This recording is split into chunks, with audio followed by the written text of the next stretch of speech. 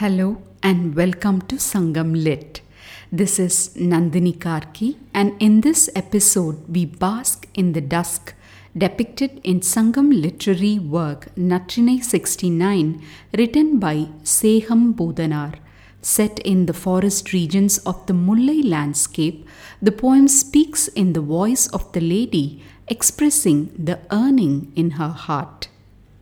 பல்கதிர் மண்டிலம் பகல் செய்து ஆற்றி சேவுயர் பெருவரைச் சென்று அவன் மறைய பறவை பார்ப்பு வயின் அடைய புறவில் மா எருத்து இரலை மடப்பினை தழுவ முல்லை முகை வாய் திறப்ப பல்வயின் தோன்றி தோன்றுபு புதல் விளக்கு உராஅ மதர்வை நல் ஆண் மாசியில் தென்மணி கொடுங்கோல் கோவலர் குழலோடு ஒன்றி ஐது வந்து இசைக்கும் அருள் இல் மாலை ஆள்வினைக்கு அகன்றோர் சென்ற நாட்டும் இணையவாகத் தோன்றின் வினைவழித்து அமைதல் ஆற்றலர் மன்னே.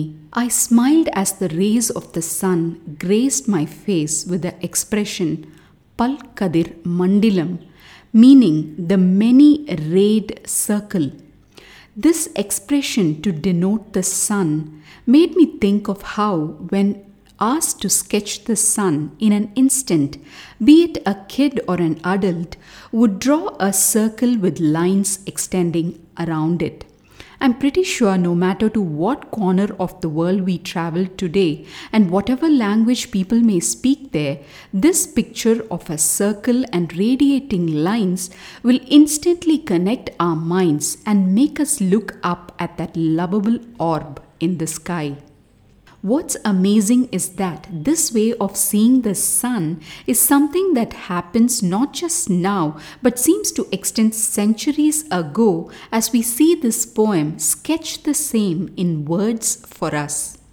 Met a new word to describe the young of birds and reptiles as parpu.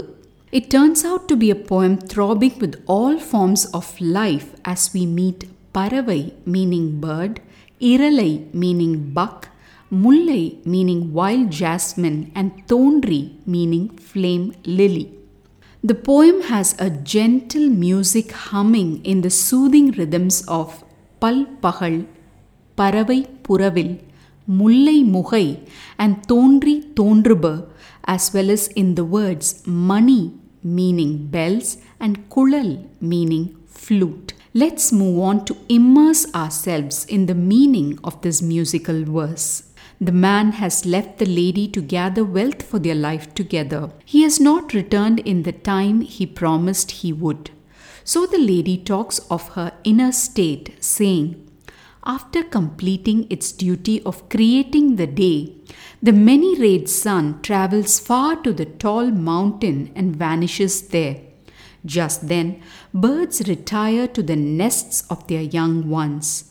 In the jungle, the long-throated male deer embraces the youthful female deer. The mullai buds blossom.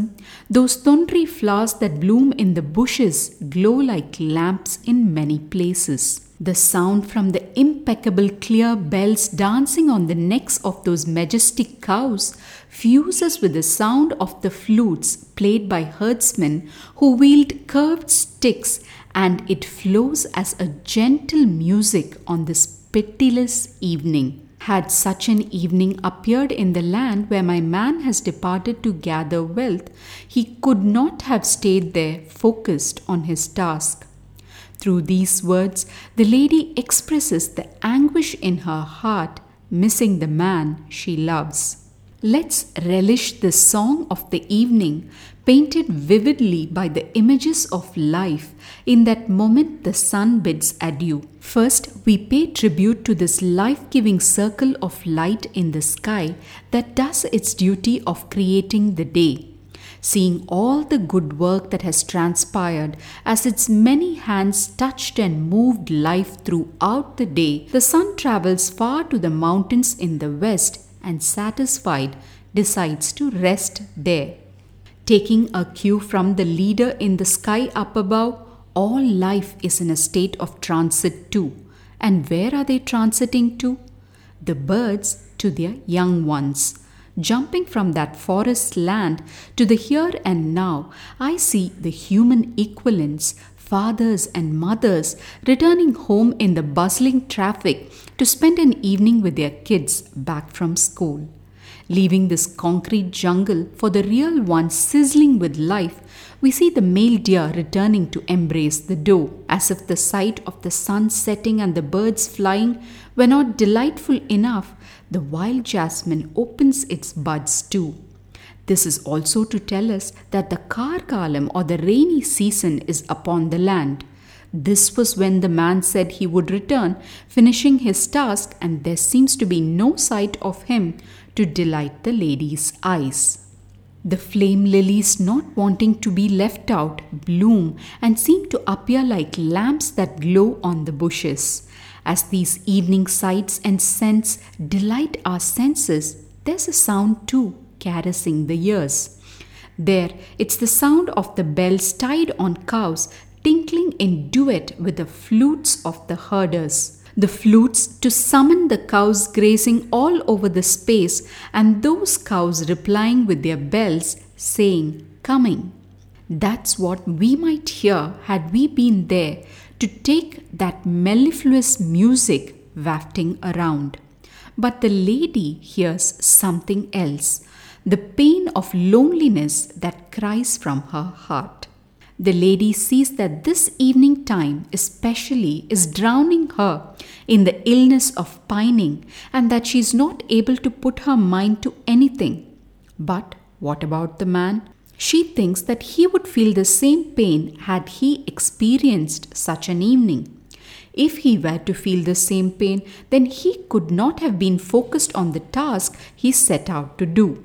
So, she concludes that such an evening perhaps does not appear where he is. I wonder why women are portrayed as these pining, lost souls here.